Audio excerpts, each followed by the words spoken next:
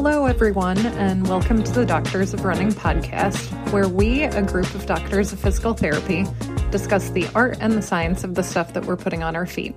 I'm Andrea Myers, and today I've got Megan Flynn with us for another special episode. Welcome, Megan. Thanks for joining again. Thank you, Andrea. My pleasure. Megan's got a lot of great life and running updates for us, which we'll get to in a minute. Today we're doing a this or that episode where we answer your questions, comparing two options. So we're really excited about this format, and we've got some great questions for you all. So, hang tight and we'll get to the questions. But first, Megan, I think the last episode you and I recorded together was last year. So tell everybody what you've been up to. Last time we talked, you were coming back from an injury. So how is that going? How's training? And tell us a little bit about your triathlon accomplishments too. Yeah. So it's been a while since I've been on the podcast. I'm looking forward to getting back into it. So let's see. I had been kind of sidelined, I hadn't been running for a while it was pretty close to a year with an SI joint issue. I finally figured all that out. Thank God, knock on wood, everything's going well now. But I ended up getting very into biking and swimming, like we discussed I think we talked about it on the previous podcast that I was in. Yeah. But now I've been able to get back into running and some training, signed up for the Philly Marathon, which is coming up in 8 weeks from yesterday. I had my first 20-miler yesterday, so I'd say things are going pretty well. But awesome. That being said, so going a little bit back into all the cross training and everything through injury, I ended up getting very into biking, as you know. I usually ask Andrea as my go-to for any questions for biking. But so I ended up signing up for a couple more triathlons. I did one back in July that ended up going pretty well. It was my first harder run since CIM of 2022 of last year. And it went pretty well. It was kind of my test. Let's see how everything feels during this and see if we can start getting back into running. Felt good. We did another triathlon in the Pine Barrens on September 9th, which went very, very well. It was actually the first one that I did that I actually felt like I had trained for running wise. And of course the run, so the run on that course is just a side note. The run on that course is actually through a soft sand trail. So getting off the bike, usually I'm all right, we got the run now. I'm finally ready for the run. And I turn into the trail. I was oh my gosh, this is not ideal, but it ended up going really well. It's the first time I got onto the overall podium, which was pretty exciting as a goal. So congratulations. Thank you. That's thank you. Awesome. But since then, so that was September 9th, I've been really transitioning completely to marathon training. Gonna try to go for it at Philly. I am signed up for Chicago. So I'm going out there next weekend.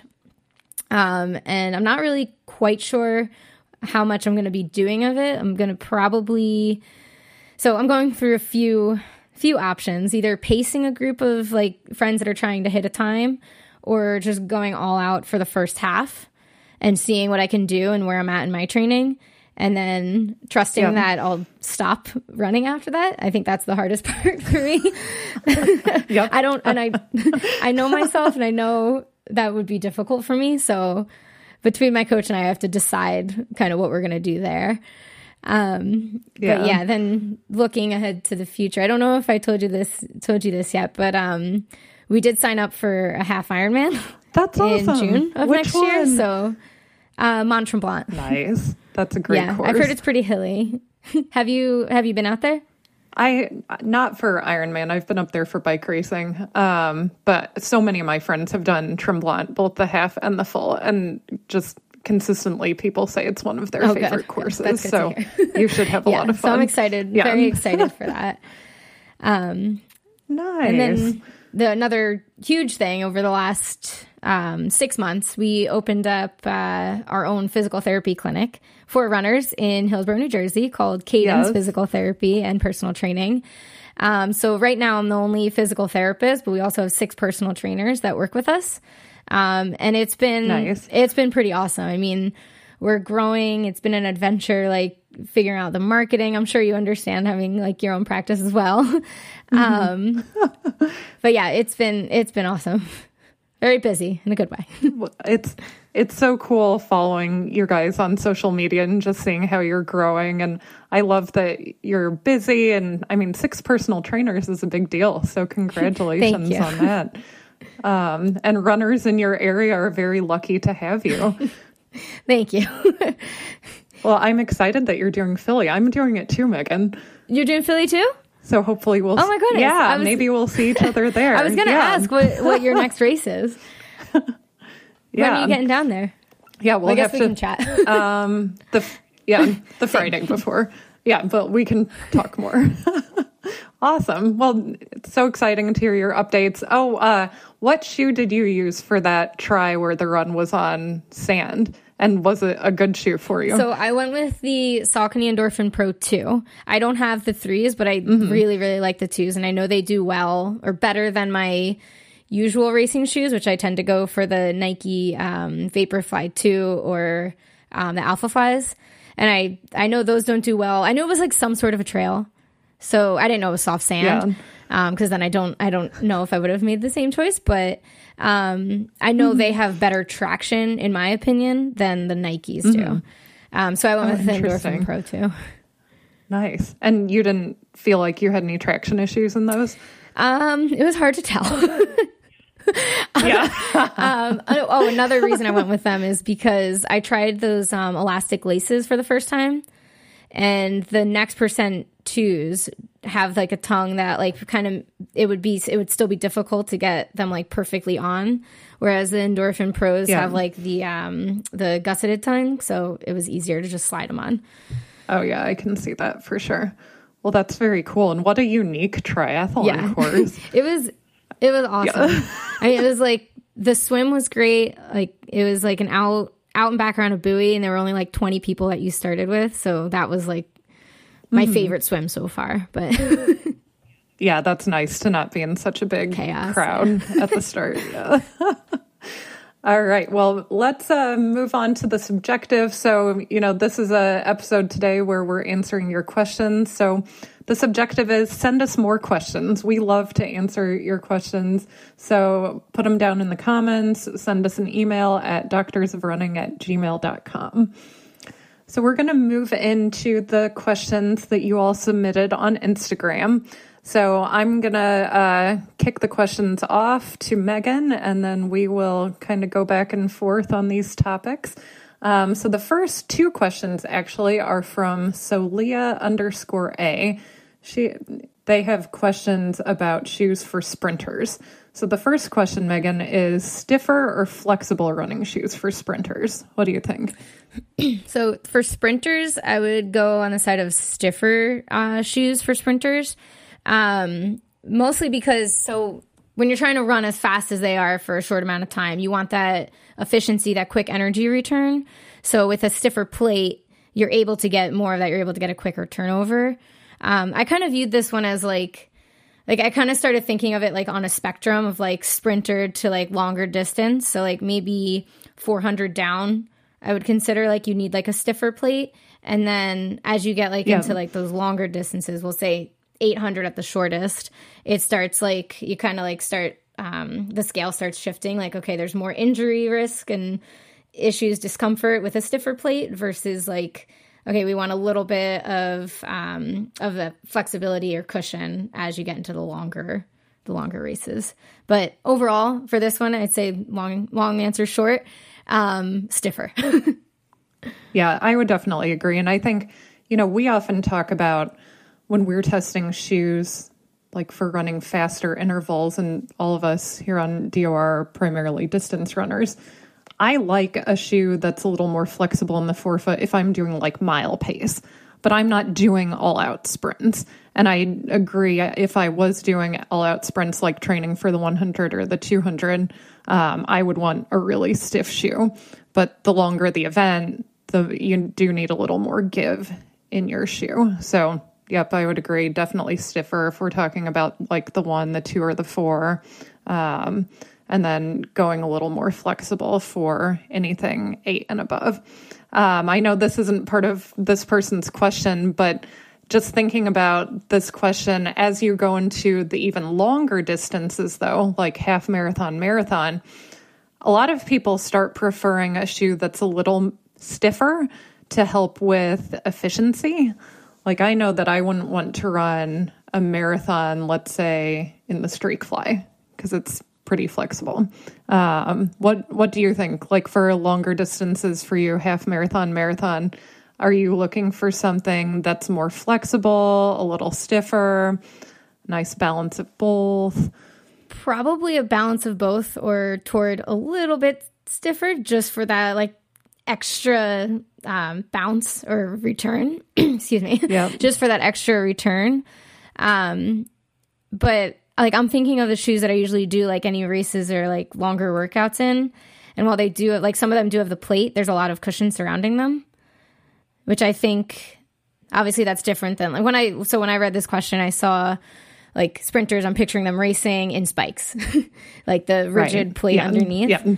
I think like, definitely. Like to your point, as the like events get longer and you want more of that energy return efficiency, I think that's where like the plate comes in, but with that added foam between. So you get that little bit of a give too. So it's not doesn't feel as aggressive as obviously a sprinting shoe. Right. Yeah. Couldn't imagine trying to run very far in a sprinting. My calves hurt just thinking about that. Spike. Yes. So the second part of this person's question is a comparison of 3 shoes. And I was surprised at these choices. So it makes me wonder a little bit if this person is talking about like 100, 200 meter sprinting or maybe just strides. But between these 3 shoes, which would you pick for sprinting?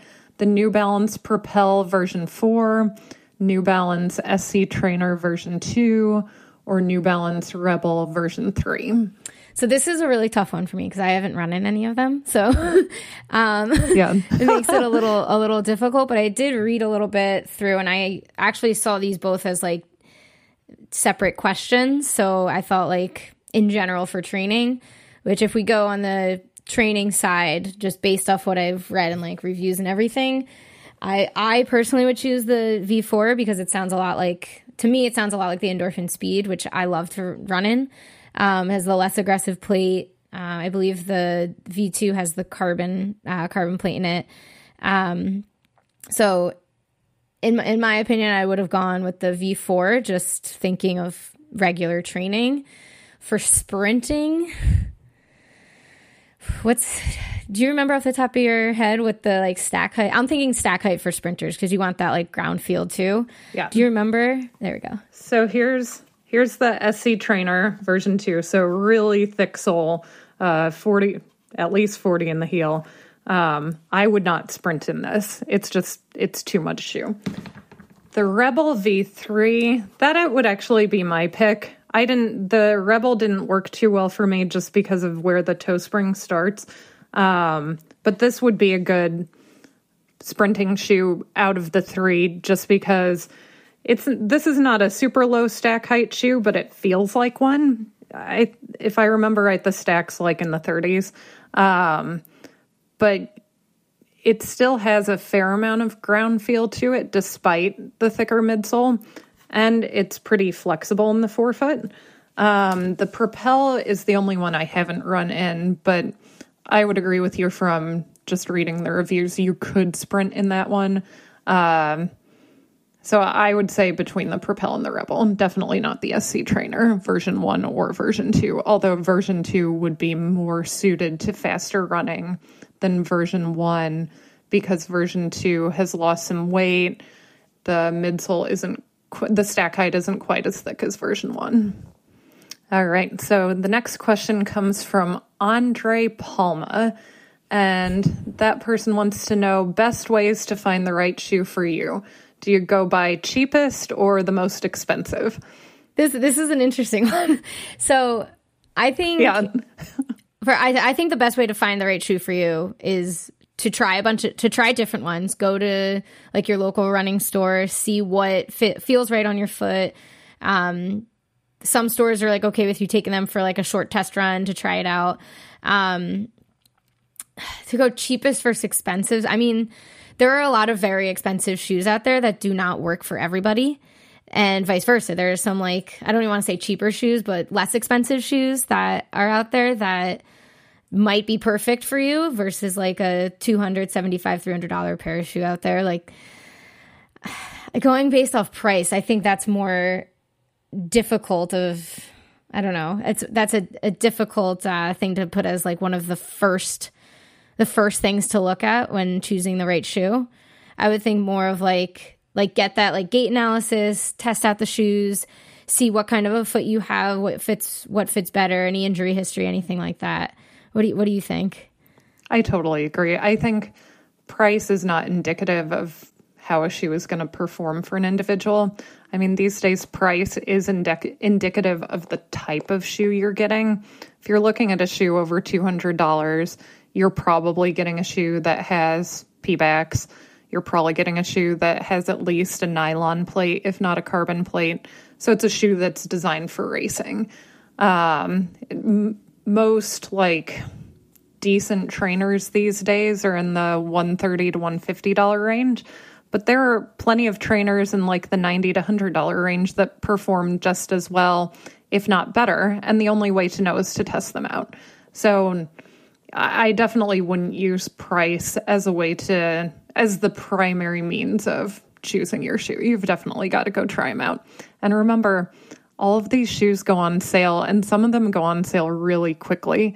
So if there's an expensive shoe that you've tried at the running store and you really love it, but it's just too much for you, wait 3 months, because it very well could be 30% off or even more. Yeah, and I know there are also like some websites have like comparison tools.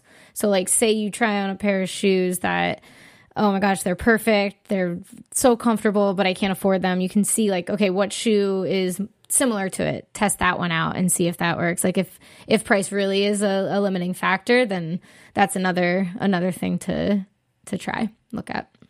Definitely. And the other thing I would say is you could have 3 shoes that are the same price. One of them you could get 500 miles out of, one you could get 200 miles out of, and one you could get 300 out of. So durability also factors into like the value of a shoe. So that's where reading shoe reviews, and especially like the longer term shoe reviews. That's why at DOR we try to publish like 100-mile updates, 200-mile updates, 300-mile updates, so people know how these shoes perform over time. Lots of shoes are going to feel great after 30 miles, but if at 200 miles you've completely chewed through the exposed midsole and you can't run in it anymore, that shoe isn't a very good value. Whereas if you had a shoe that was the same price and you could get 300 or 400 miles out of it, well, you've essentially made that shoe half as expensive for you compared to buying that shoe that wears out at 200. All right. So next question comes from PEJ_2018. And this is a great question. I'm interested to hear your thoughts, Megan. So stability shoes for neutral runners or only neutral shoes for neutral runners? So I would go toward neutral shoes for neutral runners, because stability shoes end up doing a lot of the work for, I think they have a time and a place for stability shoes, obviously. But they do a lot of the work for the smaller muscles in your foot and ankle. So if you're already a neutral runner, why are we going to give that support to muscles that already are kind of figuring out how to do their job that you're not having any issues with? I think if you throw a stability shoe at a neutral runner, that might actually end up leading to more weaknesses down the line. Whereas like a neutral shoe gives more of that ability or opportunity for those muscles to perform, for those smaller muscles to work and support the arch on their own, instead of having that stability shoe control any movement. So for this one, I would definitely go toward a neutral shoe. Yeah, and I would agree with what you said. And I would also say that, back in the day when you talked about a stability shoe, you were talking about a shoe with a medial post.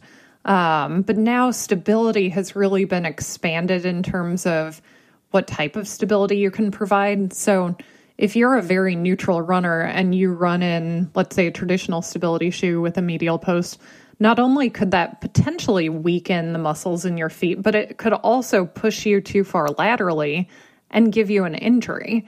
So a stability shoe for a person who doesn't need to avoid excess medial motion can actually be detrimental to the runner.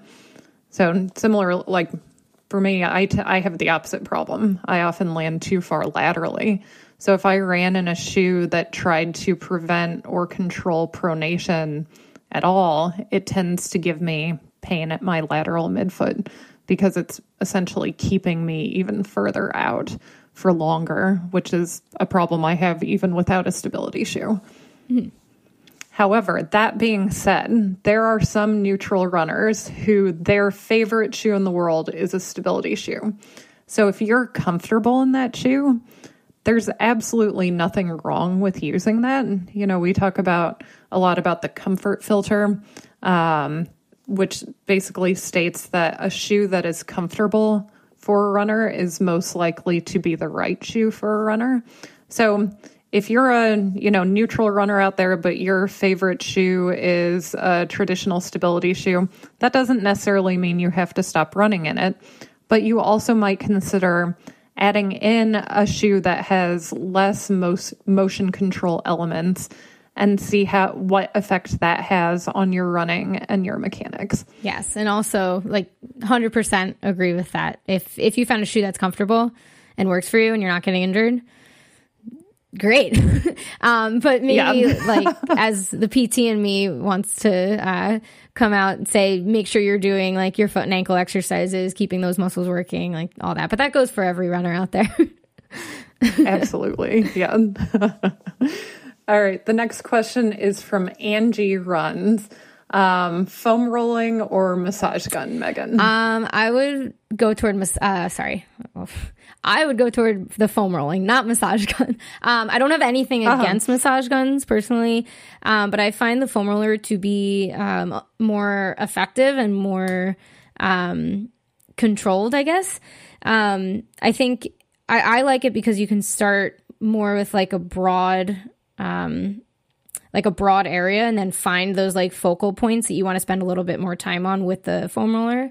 Whereas with the Theragun or the massage gun or whatever brand you have, I find I tend to either miss spots or I focus too much on one spot to the point that it actually is counterproductive. But I would say for this one, foam rolling. I would say both. But if I had to only use one or only recommend one to somebody, I would recommend using a foam roller because I think that it is more effective overall at improving fascial mobility and decreasing soreness. But I use both and I use them for different purposes. So I use the foam roller to roll out. When my muscles feel tight or sore, I've done a hard workout, or I sat on a plane for 5 hours, the foam roller definitely works better at making me feel like I can move better. The massage gun really works at a neuromuscular level to help your muscles relax. And I actually primarily use my massage gun before I run as kind of not an activation tool because the whole premise of activation is a little dubious, but it feels like it just prepares me to run. I spend a couple minutes on each major muscle group in my legs and I feel ready to move after that. But if I had to only use one tool, it would definitely be the foam roller. So I have a question for you. So do you use the foam roller ever before, or you just do the massage gun before and then foam roller after? Yeah, foam roller after. I've experimented with all sorts of stuff over the years. And I find that if I foam roll before I run, it's almost too much. I don't know if you've ever had the experience of getting a deep tissue massage the day before a workout or a race and your legs feel dead afterwards. Yeah. I kind of feel that way if I foam roll before running. It's too much pressure on my fascia and muscles right before needing to perform. So for me, it works better afterwards. I'm going to try that. Yeah, report back, please. I will. And this actually brings us nicely into our next question from Chai Bree 9. Massage post-marathon or no? And if yes, best time? So for me, the thought of getting a massage the day after a marathon sounds horrible. Yes. That being said, as a PT, I've given massages the day after somebody ran a marathon and they swear by it. But for me, I would say probably not until 3 days after. Just because I don't think I would respond well to having anyone work on my legs right after a marathon. Like I'd go back to like the previous question. I'd rather take a foam roller where it's something that I'm in control of. Like, I'm not saying don't do any mobility or any like recovery work, but I would say more of something that you're able to control the amount of pressure, you know what you're feeling and can control it. Like just some light foam rolling mobility until that like third day when you're feeling better. Yeah, I would agree. I'm this question assumes that like you can't get a massage multiple times a week, but I think if let's say you're getting one 60 to 90 minute massage in the week after the marathon, I think waiting at least 2 or 3 days makes the most sense, because then the massage therapist will be able to do some deeper work on your legs. If you were to get a massage like the day after or even the second day after, the massage therapist would probably just have to stick to gentler techniques to help with relaxation, to help get any swelling out, maybe do some lymphatic type work. But most people probably aren't going to tolerate deep tissue work 1 to 2 days afterwards. Personally, I like to get a massage like either the second or the third day after the marathon. I will be on my foam roller the day of the marathon, actually, and my massage gun, because I know that even though it might feel uncomfortable when I start, it's going to feel better when it's done. Coming back to running from cycling, I've just been struck how differently the body responds to like a hard bike race versus a hard running race, and how important movement is after a marathon or even a half marathon or a shorter race. Whereas after a bike race, you just kind of feel like laying around, and like walking really doesn't make you feel better. But after a marathon, if you don't walk, you're going to be a crumpled ball of pain very quickly. It's almost like subconsciously you know that too, because the last thing I want to do is sit down or like not move for an extended period of time right after a marathon. Like sitting down for lunch and then like, or whatever meal after the marathon and then standing back up, you're like, oh no, we got to keep moving. Yes. I did grandma's in June. My friend and I did it together, and we flew back from Minnesota the day after. And my friend is also a PT. So we're at the airport, and she's like, I think we should take the stairs. And we had to go down, the giant flight of stairs at the airport. And I was like, all right. And we're carrying our carry-ons and we're struggling. And there's this little girl at the bottom of the stairs looking at us like, what is wrong with these two ladies? That's the time when you have to wear the race shirt, the medal. So everyone's like, exactly. Oh, okay, you just ran a marathon. Yeah. That's why. Not like call 911 for these poor people. Right. We'll be okay. Don't worry. It was a couple days. Yeah.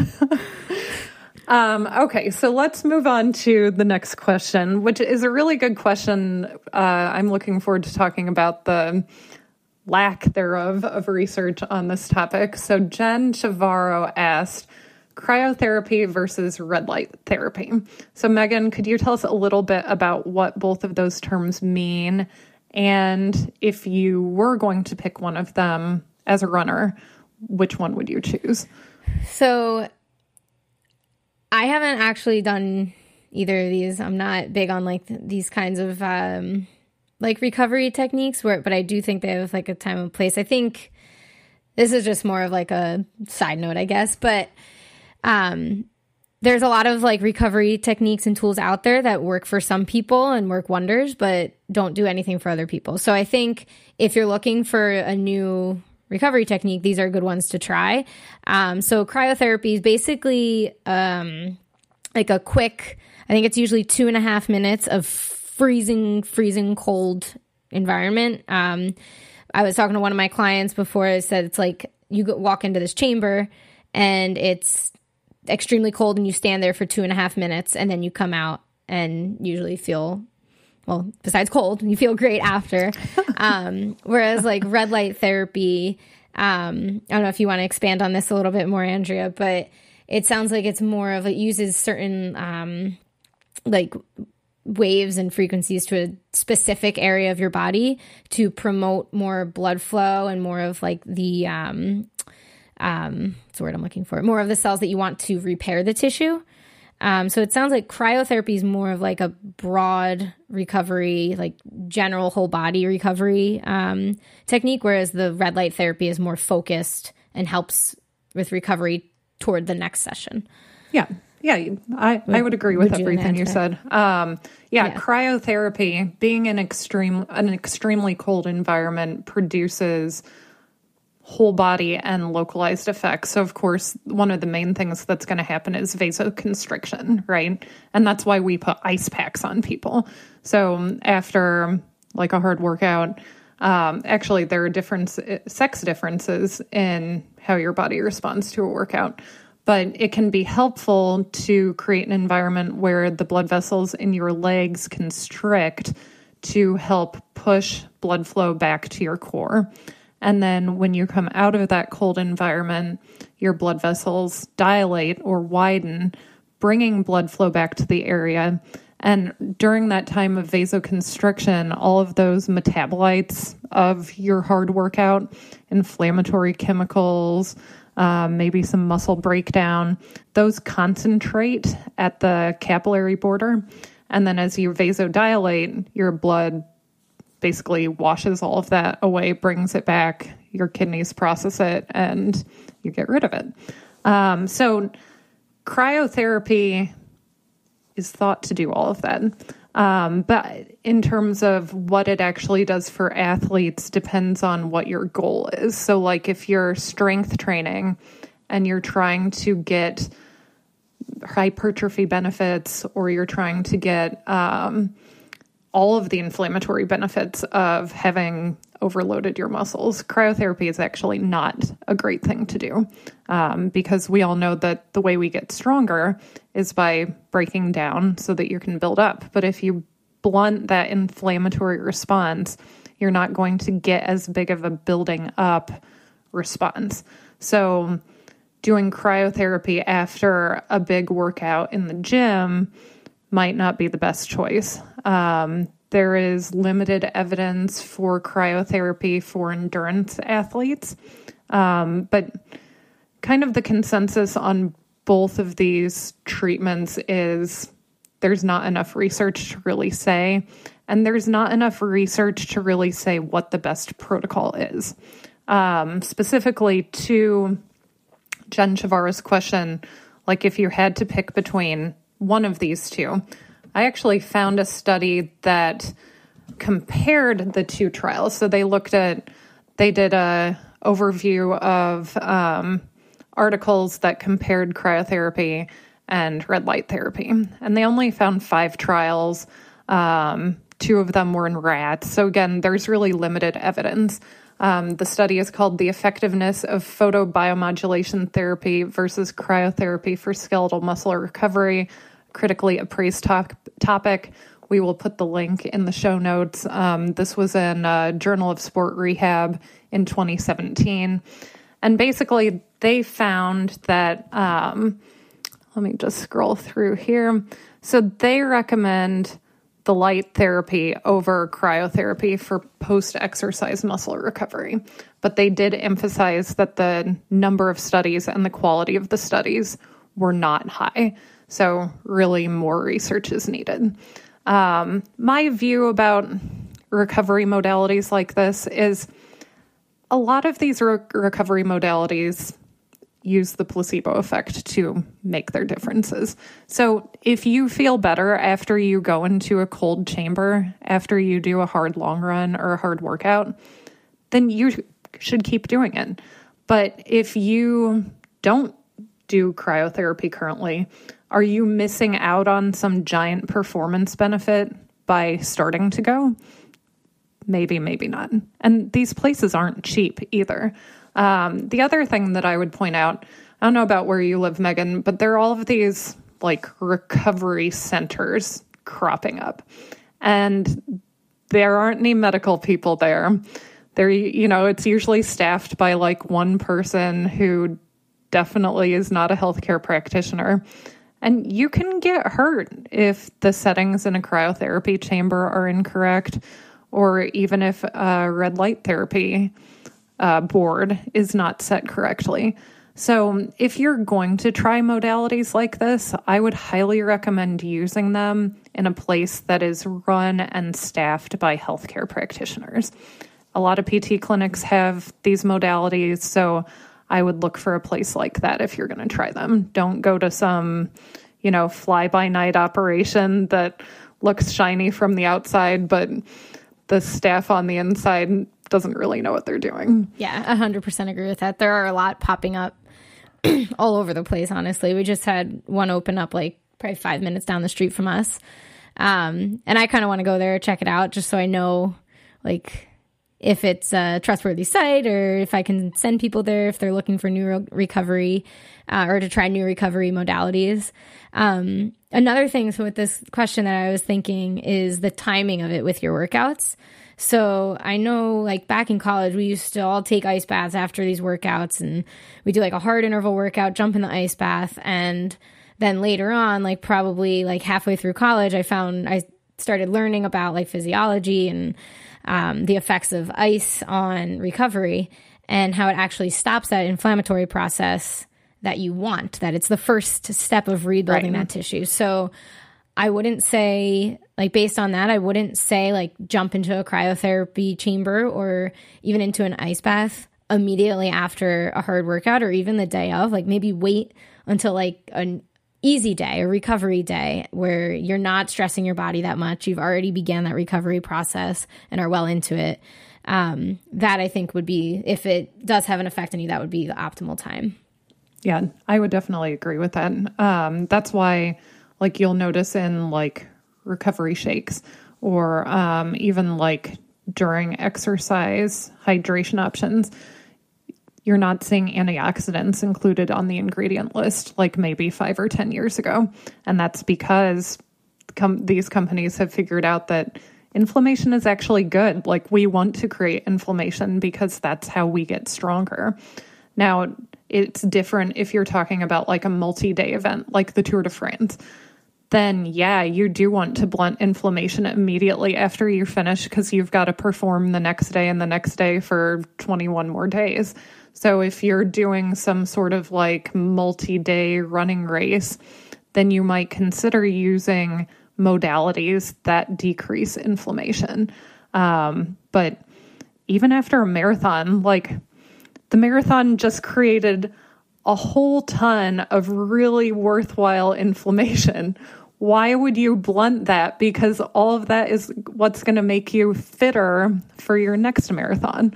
So, and of course, that's like a whole nother topic, like what to do immediately after your marathon, which maybe we should do that topic, Get a big Megan. meal.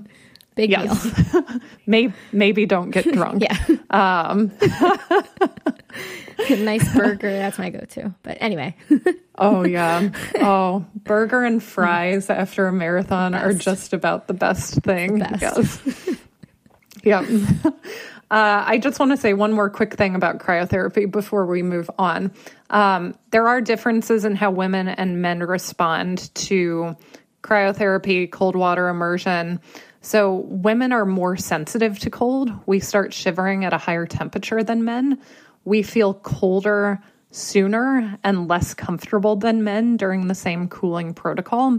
So it may be that if you are going to use a cryotherapy center or you're going to do cold water immersion, you want to do it at a slightly warmer temperature than what would be used for men. But that also depends on researchers really dialing in, well, what are the right protocols for male endurance athletes and female endurance athletes? And we're just not there yet.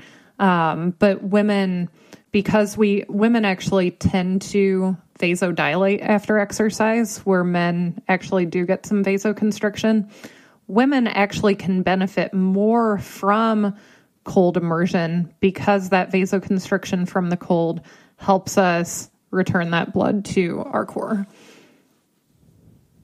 Stacy Sims has a lot of good stuff to say about this if you want to check out her blog. You follow her, right? Yeah. Very helpful, helping women kind of figure out what is the best approach for them. All right, so let's move on. So Josh James Coe has a question about 10K racing shoes.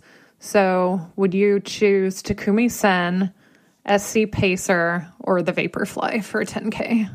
Oh, I would always choose the Vaporflies are my favorite racing shoes. Yes, yeah. Mine too. Here's the Vaporfly 3. I mean, I would wear this shoe for a mile. Yeah. And I've worn it for a marathon. Yeah. Like, you can use it for anything. Yeah, I love the Vaporflies. The SC Pacer, I love this shoe for workouts, but it just doesn't have the same snap as the Vaporfly for races. Although M. Sisson apparently has run her past at least 2 marathons in the Pacer. So that's pretty interesting. I don't know if she's running in the one that I have here or if she has her own special one. But yeah, she runs in the Pacer, which is pretty interesting. I'd imagine they're probably made especially for her. She's an American record holder. I think so. Yeah. They might have a slightly different midsole material or a different type of plate, but who are we to know? I have run in the Takumi Sen for a workout. I just had some difficulty with getting the right heel lock on those. That I couldn't. Yeah. It was either like way too tight or way too loose. So it took me like a few times to get it just right. But the Vaporflies have never failed me. No, me either. I've never run the Takumi Sen. I would definitely like to test it. But yeah, the Vaporfly, it really can do anything. It's when you think about some of these super shoes that are, more expensive than the Vaporfly, $290. Now you've got the new Adidas Evo Pro 1 that just broke the women's world record this weekend, 211, $500. I mean, the Vaporfly I don't want to say this because I don't want Nike to raise their prices. Not that they're listening to our podcast. Maybe they are. But $250 for the Vaporfly is a steal, especially with its longevity. I've got, I think, 125 miles on my pair, and they're still in great shape. Yeah, same. Mine, I've been using, I've raced in them multiple times, workouts, and they're still they still have a similar pop to when I first started running in them. Oh, yeah. Yeah, and the outsole has lasted really nicely. Yeah, they know what they're doing for sure. All right, another shoe comparison, this time for a 5K cross-country race from Apple Saw Theater. So Saucony Sinister or Nike Streakfly for a 5K XC. I haven't run in the Saucony Sinisters. I've run in the Streakflies a few times, and I liked them. I think for cross-country, if we're going with a regular shoe with a plate in there, I think the Streakflies they don't have the carbon plate in there. So I think that's better for a cross-country race, just because it gives you a little bit more of that, that's what I'm looking for, not stiffness. It adapts better to the surface that you're on, and it's very light. So I'd say more of the Streakfly. I don't know. I haven't tried the Sinister though, so I have both shoes. Where did I put? Okay, here's the Sinister. I have this shoe. I could barely walk around in it. I asked for the men's version because I knew that this shoe would be narrow in the toe box, and it's so narrow and low volume in the toe box, I couldn't run, 5 steps in it. So if you have a narrow foot, this could be a really great shoe for you. Just looking at the outsole, it's got a pretty good tread. It almost reminds me of the Reebok Float Ride Adventures tread, which is a really nice light trail shoe. So this could work really well for a XC race. This is much stiffer. You can see the forefoot has some give to it, but the mid and rear foot is very stiff. So if you're looking for a stiffer XC shoe and you have a very narrow foot, the Sinister could be a good option. Now the Streak Fly, I love this shoe. I have put a lot of miles on it, as you can see. This shoe feels like a slipper. It has really good ground feel. I would guess a lot better than the Sinister just based on the nature of the outsole. I would probably run a cross-country race in it. Similar to the Vaporfly, just really nice upper, fits nicely, no irritation of my foot whatsoever. And it's just got the right balance with that Pebax shank and the ZoomX midsole. So it's got some flexibility. You can feel the ground, but it's super light, so you can still run fast in it. So I would personally choose the Streak Fly both for its fit and for its midsole characteristics, the fact that there's more ground feel and better flexibility. But if you have a narrow foot and you like a stiffer XC shoe, the Sinister might be great. But you need to have a really narrow foot for this to fit. So be warned. Pretty sure this shoe is on sale. So if you want to try it and you think it'll fit you, I think you can get a good deal on it. I was really bummed that this shoe didn't work for me because I think I would really like it if it fit my foot. If you were going to run an XC race, Megan, what would be your top choice? Outside of these two? Yeah. Dragonfly XC. Yeah. I would love I want to try that shoe. I mean, so I coach at high school at Somerville High School in New Jersey, and all the kids have the Dragonfly XC shoes. They look awesome. I mean, I've raced in the regular track shoes, and they're my favorite spikes by far. So I can't imagine the cross country ones being much different. Right. So I would 100% choose the Dragonfly XCs. Yeah, nice. What about you? I would probably buy a pair of those. Out of the shoes that I own, I don't know. I'd probably use the Vaporfly. Yeah, why not? I'm sure they'd be good there too. Yeah. Because the Vaporfly for me has very good traction, like in dirt or on wet roads. I would go with the Vaporfly for sure. Yep. It's the do-it-all shoe. Best value in running. All right, so we're going to move on to some fueling questions. So Zonti Monty asks, easy long run with complete fueling strategy or easy long run with less to no fueling? So this one is a definite complete fueling strategy. For me, it seemed like a very obvious choice for me. I've run plenty of long runs underfueled, and it is not a good feeling. Get cramps all over the place. You have to work harder. The paces feel harder. I 100% say with a fueling strategy. Bring a couple, even if it's like bringing one gel with you on the run. No, definitely a complete fueling strategy. Makes a huge difference. Totally agree. And especially for women, women definitely perform best in a fueled state. The idea of doing a fasted, easy workout for a female does not work as well as it can for a male. Males can benefit from shorter fasted training runs. But women, because we have a different cortisol response, we actually get a detriment if we train fasted. So I don't know who Zonti Monty is, but if you're a female, definitely not. If you're a male, I would maybe consider doing your shorter, easy runs in a fasted state. Not all of them, but some, especially if your goal is to improve your ability to burn fat. But for females, Every run's got to be fueled. All right. Next question. Very controversial questions that we've got here. Katie F55 wants to know liquid or gel fuel. So I think it depends for this one. I typically go gel fuel because I know when and where I'll be getting water with it. But if you're going out on a long training run for a marathon and you're bringing just gels, but you don't know if you're going to have water, I'd say go more on the liquid route. I know there are some liquid, I don't want to call them liquid gels, but like Power Gel has, it's Power Gel Hydro, and it's actually in the form of a liquid in a gel pouch. So the whole point of it is that you have enough liquid in there that you don't need water with it and your body can still absorb everything.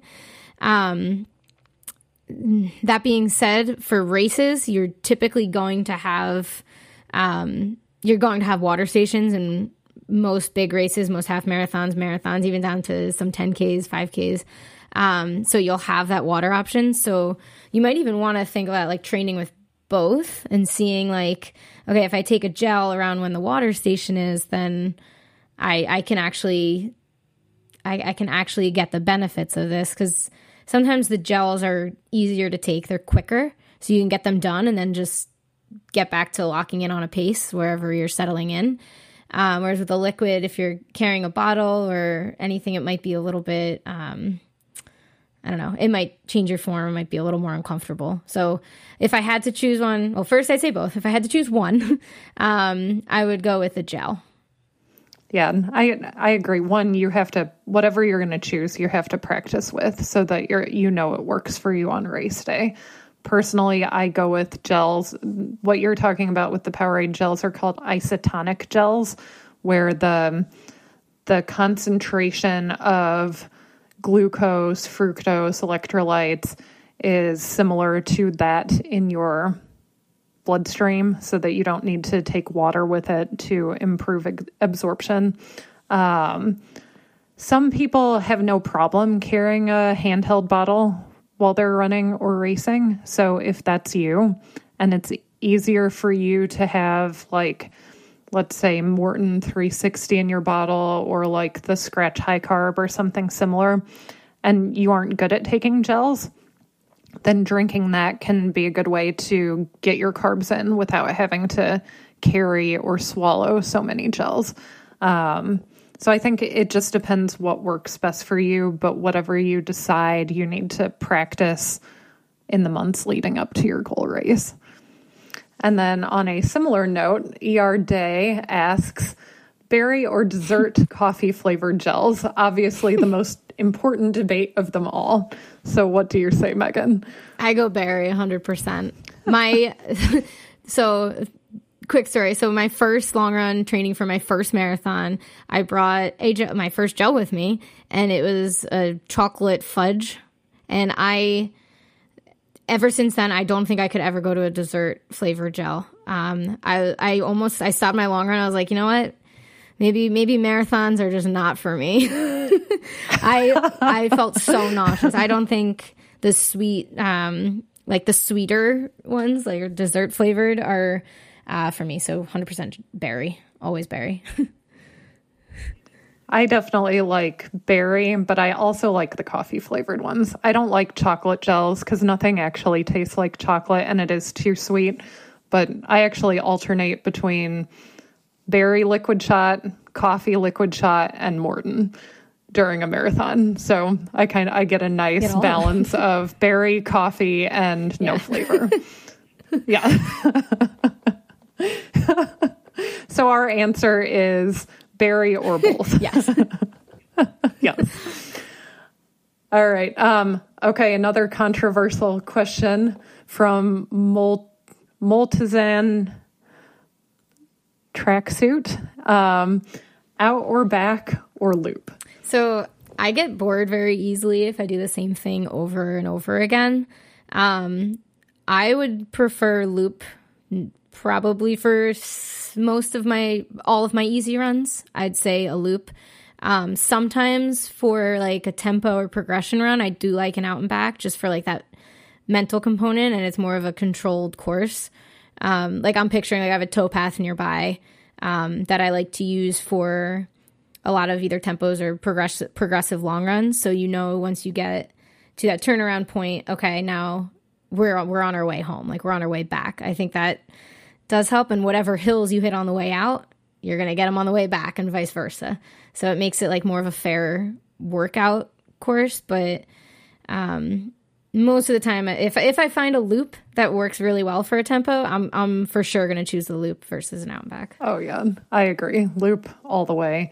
Only time I do out and back is if I'm doing like a really controlled workout where I need to know what the route's going to be like.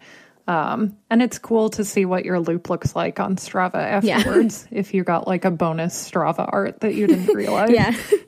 We like to look back at like any new loops that we make, or like if we decide to like explore on an easy run and like name this new loop now based off whatever shape we make or whatever we see in the shape. Yes. When I was bike racing, one of my interval loops, if I was doing like 10-minute hill climb intervals, ended up looking like an axe, which I thought was perfect for the type of workout I was doing. All right. Fox in socks in box with Knox asks, shorts or half tights? Shorts. Shorts. I like half tights that are very short. I like, like boy shorts. So I'm not sure if that was one of the options, but yeah, I'd say for shorts, I'd say probably like, I don't know, they measure like the inseam. I'd say like 4 inches or less, but enough to store gels in the side pockets. That's important. Yes. Yeah. The shorter the shorts. Yeah. The rabbit leggy 2.5 inch and the 4 inch with the pockets are my favorites. I think is that like the speed leggy? Okay. Mm-hmm. Yeah. That's what I used yesterday on my long run. They're great. Yeah. Those are awesome, aren't they? Yeah.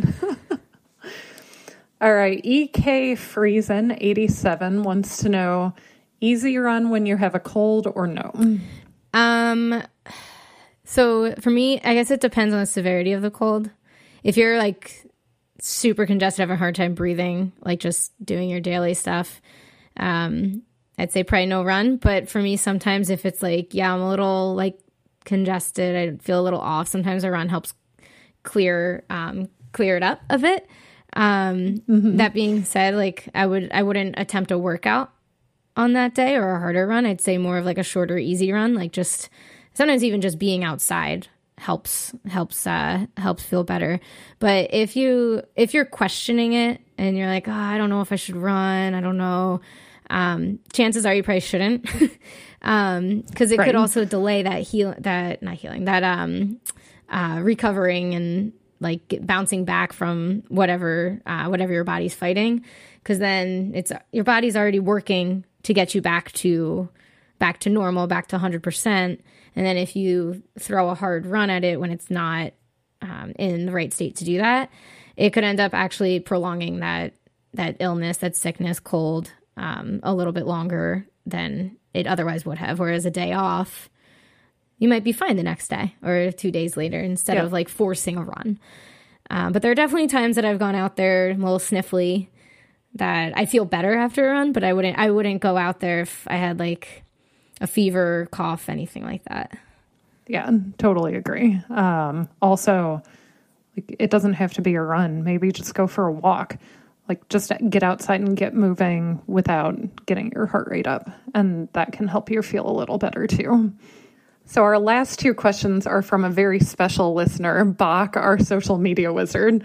Bach has a question for Megan, and Bach has a question for me. So Bach's question for Megan is, Stride or Cadence? Why is your clinic named Cadence? I mean, obviously I have to choose Cadence, so my shirt says Cadence too. So it's not only my clinic name, but so I'll explain why the clinic is named Cadence. So it's been like a dream of mine for a while to open up a PT clinic for runners specifically.